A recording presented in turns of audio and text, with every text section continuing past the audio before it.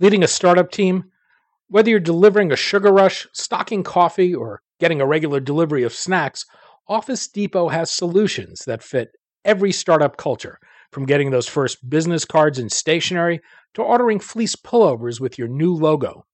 To learn how Office Depot and the California Technology Council have partnered to bring you savings on all of these startup essentials and more, go to californiatechnology.org/member benefits. I'm Daniel Levine, and this is the Bio Report.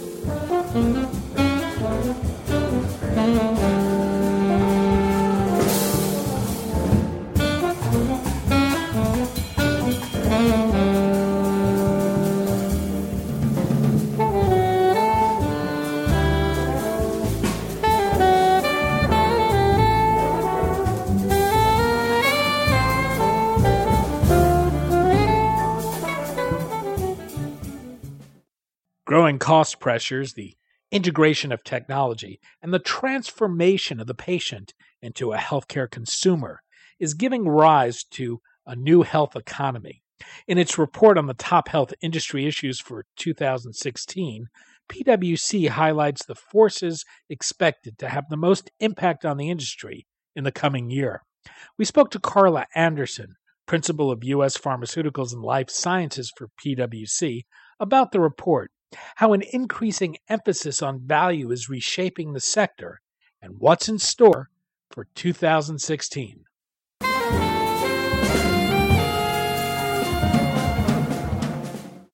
Karla, thanks for joining us. Thank you. Glad to be here.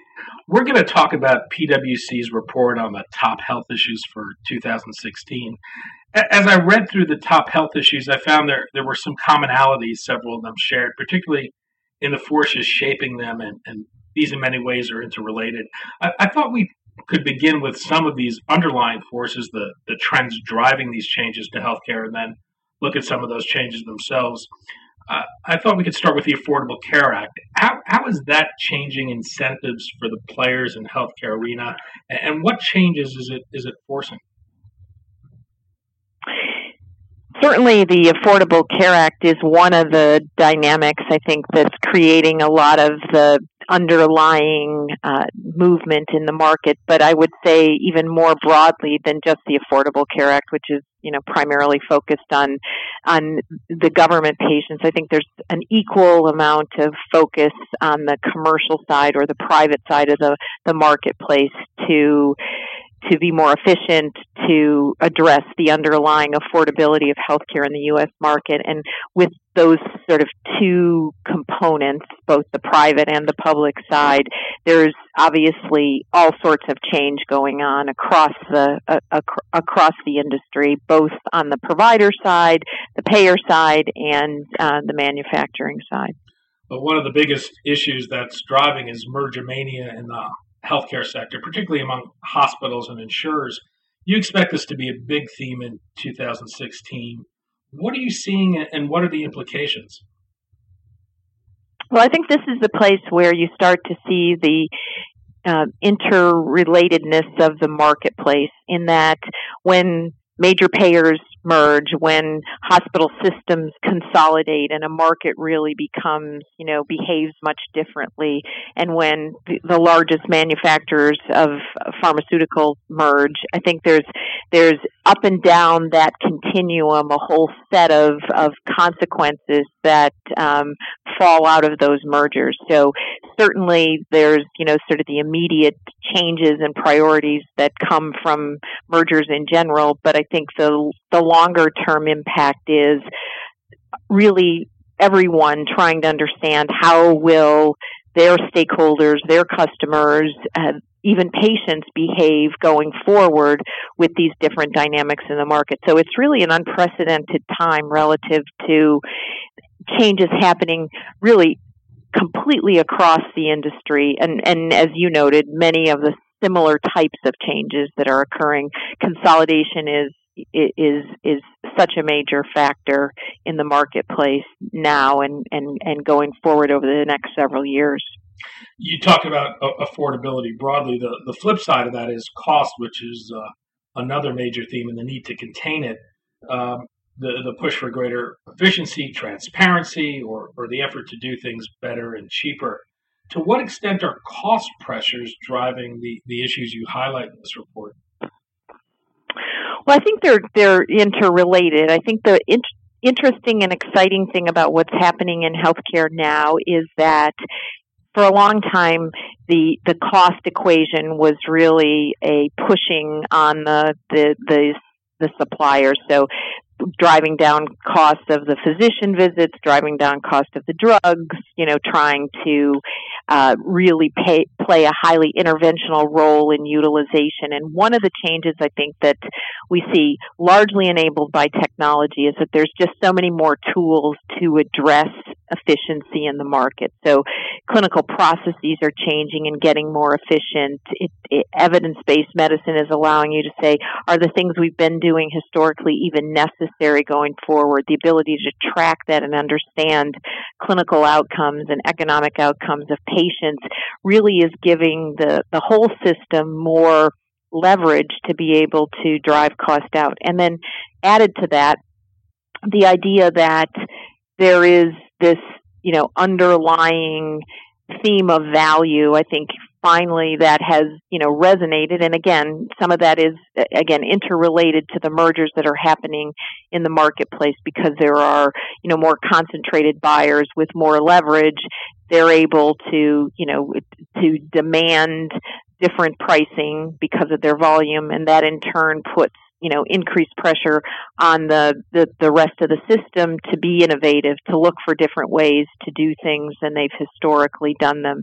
And I think that the role of the patient, we've talked about that for a number of years in our top 10 issues, the patient becoming more vocal, becoming more of an economic player in their own healthcare. But the technology piece of really the connected patient is such a critical piece to being able to control costs as well, because sharing that accountability and responsibility to a greater degree with the patient, I think, is good on all accounts. It helps drive better adherence. It helps drive better outcomes. It helps from an affordability perspective as well, and gets at the waste that's still in the system because of the fragmentation of the market. We're seeing many more successful initiatives related to connectivity from a provider standpoint, a payer standpoint, and a manufacturer standpoint than we've seen ever before. One big area that you highlight from a cost perspective is the pressure on drug pricing. Is 2016 going to be some kind of a watershed year on drug pricing in the United States? Well, I think so. Certainly 2015 was somewhat unprecedented in that I think it was the first time that we saw so much focus on drug pricing for an individual category that we saw in hepatitis C, and I think it was just a reference point for the pressure that the healthcare funders in the system feel for things that, one, are not anticipated, and two, that really are driving value. So for a long time, I think we've heard payers and providers say, we want value from drug manufacturers, and here comes a drug that's costly, but also cures a disease. And I think that it was just such an unusual set of circumstances that it really set the baseline for, I think, payers to be, in particular, very vocal about the role of price in the overall healthcare equation, but also to turn around and have the manufacturers say, but we are doing what has been asked for, which is to prove value, to show outcomes, to change the trajectory of how long somebody uses a drug. And so it was, on one hand, I think, a lot of pressure on price, and the other hand, a very exciting turning point. That said, in 2016, we continue to, know that drugs that are being introduced are more costly overall in general. And despite the increased utilization of generic drugs, that the spend on medication is still a major factor and concern, and particularly in smaller diseases with more specialty drugs. So we expect that this is going to continue to put pressure on the relationship between the payer and the manufacturer, as well as providers continue to take more risk, they look more like payers. So it's really the risk is shifting and all pushing towards making sure that the manufacturer is more accountable in the sort of the total healthcare equation. I think the challenge is for manufacturers, how do you get there? It can't just be price reduction. It has to be more innovative and more.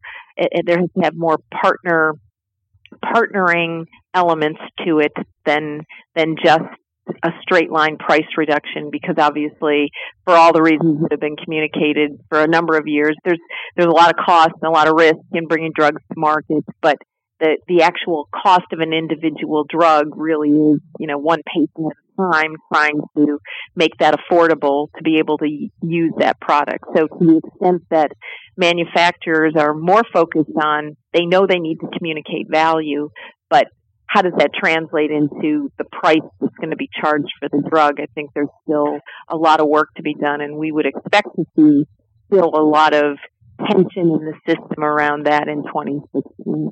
Well, there's concern about the impacts efforts to rein in pricing can have on innovation. You suggest the potential for value-based pricing. What do you think a viable solution might look like, and how do you see that taking shape in 2016?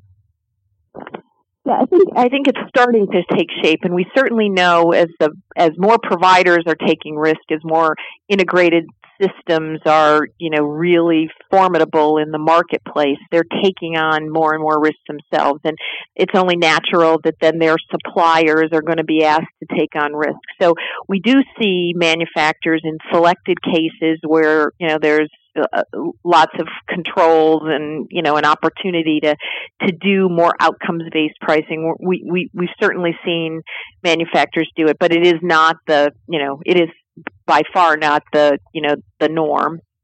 And I think it's complicated from an operational perspective. So what we would expect to see in 2016, I think, is a continued focus and effort towards how do you make risk-based pricing work for all parties that are involved, not just one part of the equation or another part of the equation, but it has to work for manufacturers, it has to work for providers, it has to be in payers, it has to be easy to administer. So we are making progress, and I think there's a lot of effort being put forth by the manufacturers to think about this. And frankly, it's unique to each therapeutic area and sometimes even to each drug, because the conditions of the patient, the complexity of the patient, comorbid conditions, concomitant drug use, how critical the disease is. There's just a whole bunch of factors that play into how do you really fairly risk price a drug, and although it sounds great, it's harder to do, and I think that there is a lot of effort going towards it, and we would expect that that'll continue. Well, another issue involving prices and drugs are the entrance of biosimilars. How do you see this market evolving in 2016, and will doctors embrace biosimilars? Will companies with branded products facing new competition have to think of new strategies to protect their markets? I think the whole biosimilar area is very interesting from the perspective that there's lots of partnerships that have emerged, and there's a lot of unusual pairings. So, interestingly, many of the largest biologic companies are also in the process of developing biosimilars. So it certainly isn't a bright line between innovators and generic companies, the way generic drugs, evolved 30 years ago. And it's certainly not as simple as substitution, which really makes, the innovator creates the demand, the generic company, becomes the supplier of the low-cost alternative. Biosimilars is much more complex from the perspective that, just as you noted, there has to be an overall mentality of interchangeability. Some of that's regulatory driven, some of that is HCP preference, and in many cases we're talking about certainly a different kind of drug in terms of the complexity to make the drug and to create standardization around the drug. But as well, I think we're talking about complex diseases that biosimilars likely target, and part of the reason the expense and the interest in the market. But the reality is, I think it's going to vary by player. So by compound that comes to the market, who are the partners? So when you think about some of the early entrants into the biosimilar market in the U.S., some of those will be, some of the leading biotech companies. So we would expect those manufacturers to be more rational pricers. And, already we've got one early indicator in the U.S. of, pricing that certainly isn't as dramatic as what we've seen in terms of the differential between an innovator product and a generic product. Now, will that price hold as other, companies come into the mix? I think is still to be determined. But I think it's going to be much less predictable. I mean, frankly, right now, for almost all categories, if you're an innovator company and a generic's coming to market, you can now very accurately predict what your downward spiral of market share is going to be based on the number of entrants coming in on the generic side. But I think biosimilars is going to take a long time to be able to establish those patterns, because it will vary by therapeutic area, by who the players are, and just to your point, how accepting HCPs are relative to interchangeability of drugs. Cost pressures are also driving new delivery methods, whether it's video and telehealth or pushing care to where patients are, such as through retail clinics. What do you see happening in terms of trends with new delivery methods? Yeah, I think this is one of the most exciting areas because the technology has just enabled so much. And for a long time, as you well know, you have to have kind of all the pieces aligned, so you can have the technology, and the technology, frankly, hasn't been the thing that's been holding us back, but you have to have alignment, you have to have adoption by clinicians, you have to have acceptance by patients, you have to have reimbursement, and that alignment hasn't been as well put together in previous years as we see it now and going into 2016, because the reimbursement just for instance on telemedicine and virtual visits and remote monitoring and all of those pieces, that the payers have seen the light. They've started to create the mechanisms to be able to pay for these encounters and these interactions, and that really has just kind of opened up the floodgates relative to the potential that this represents to the healthcare market, really a true multi-channel customer interaction model in the delivery system side of the equation that, again, the technology's been there to be able to support that, but, we really see that, creating a lot of opportunity. And again, I think it goes back to what I mentioned earlier, is that there is much more expectation of the connected patient, that the patient plays a role, and that their technology, for a long time in healthcare, people would just discount to say, well, that's patient self-reported data, it has no value. And I think that now people recognize that the patient's a critical, portion of the equation, especially in terms of impacting outcomes. As you talk about patient activation scores and who really, succeeds in the healthcare system from a positive outcome standpoint, has much to do with the role that the patient plays. And so all of these pieces, I think, aligning are really creating new care models, new opportunities to create outcomes, and really a much more, exciting environment in which to, just as you noted before, get to the cost equation, because you just have different tools than you've had in the past. The integration of technology and the use of data to improve care is another underlying theme. How do you see digital health applications and the integration of such things as smartphones into healthcare changing for both patients and providers? Yeah, we see, just a huge amount of uptake around mobile applications of all sorts of tools, whether those tools are all along the sort of the care continuum, from, not only the dissemination of, good information, but helping to diagnose the right patient, to get the patient to the right point of access in the system to help alleviate some of the burdens of accessing care. So from a drug manufacturer standpoint, that's a lot of that still happens in a fairly fragmented fashion to say, is this drug approved, especially for expensive drugs with, critical conditions. And so all of those, functions are being enabled, as well as the ongoing collection of data to prove outcomes, to improve adherence, et cetera. So there's probably not a single other element beyond kind of the omnipresence of, the smartphone to be able to enable healthcare where we've seen as much change as we've seen, in the last year or two, and it just continues. And you're correct that it's not just to the patient, it's to the provider as well. But even perhaps more excitingly, it's the triangulation of the data across different parts of the delivery system and that connectivity that can occur so that there can be a more unified and harmonized approach to managing patients. Well, we hear a lot of talk about big data and the potential it has to transform healthcare. We're good at generating data, but far less at making it actionable. What do you see happening in 2016?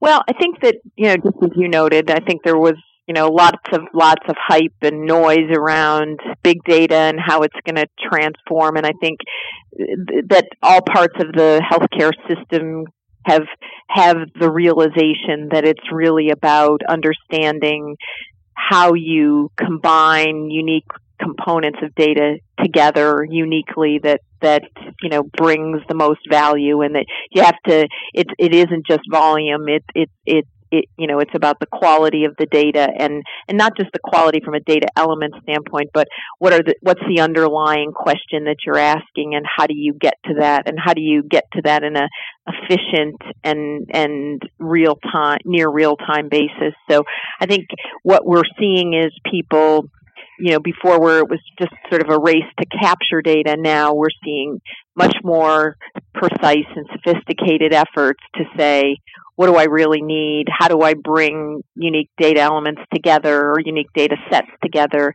And how am I going to use that in a practical way to change outcome, whether that's clinical outcome, economic outcome, business outcome, whatever.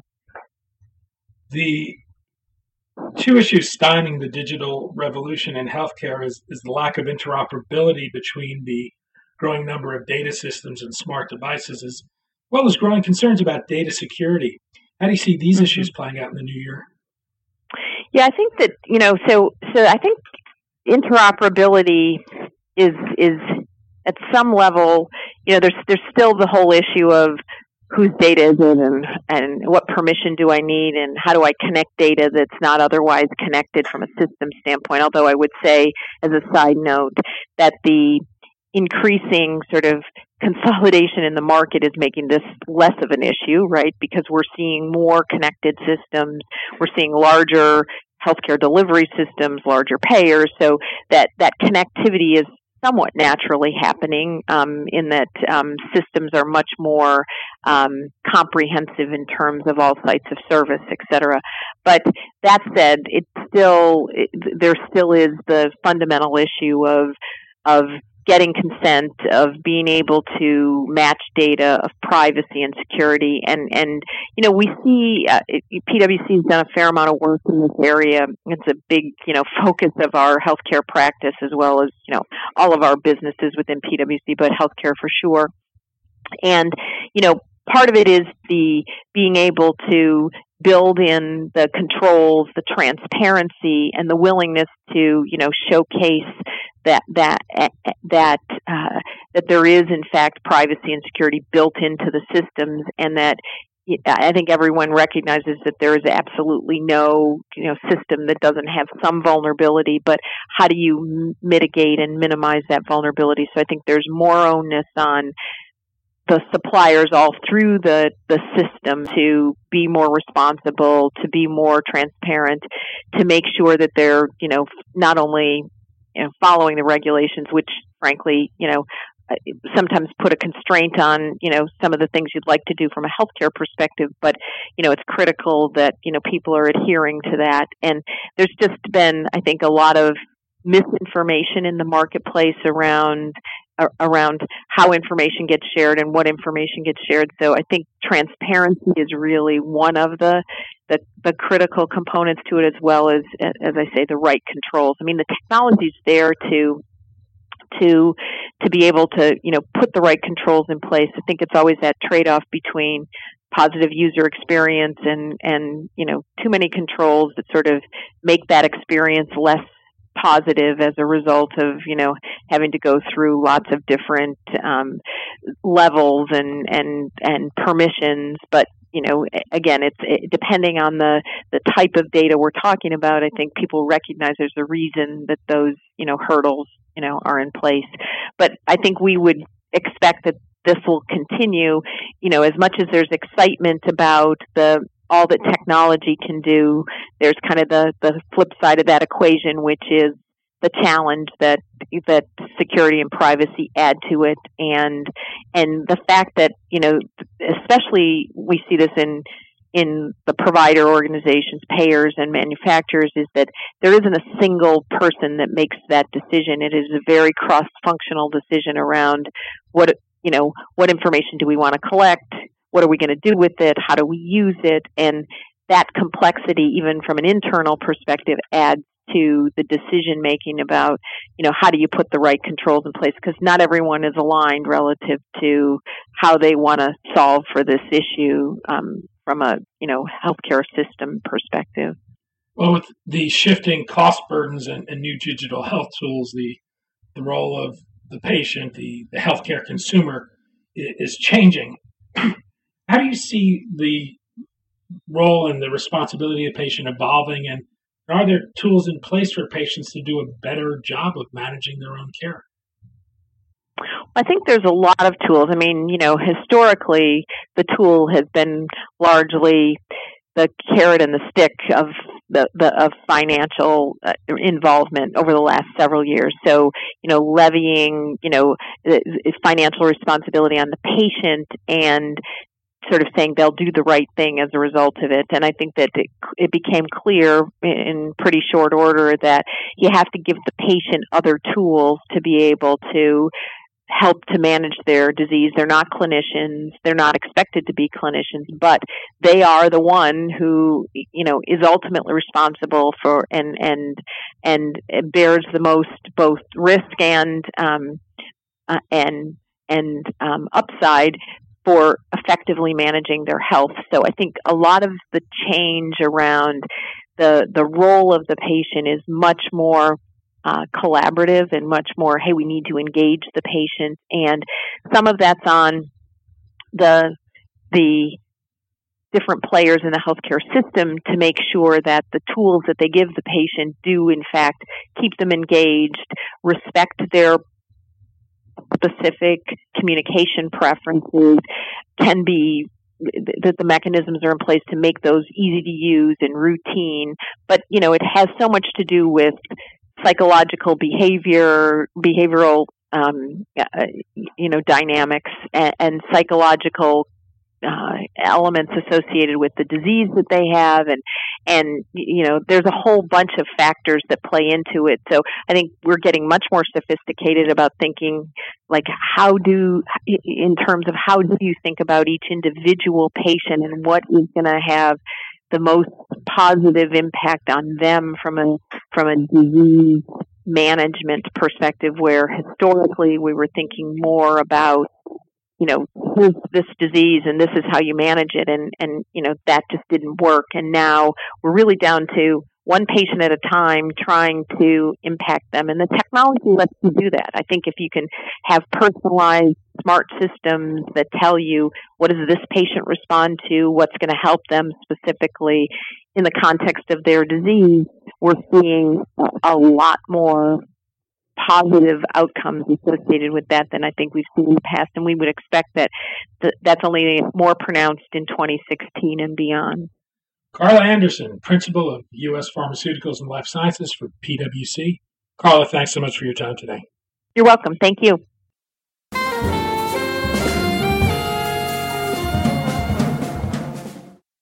Thanks for listening. The Bio Report is a production of the Levine Media Group. To automatically download this podcast each week, subscribe to our RSS feed or through iTunes or other podcast manager. To join our mailing list, go to levinemediagroup.com. We'd love to hear from you. If you want to drop us a line or are interested in sponsoring this podcast, send email to danny@levinemediagroup.com. Special thanks to Jonah Levine, who composed our theme music, and the Jonah Levine Collective, which performs it.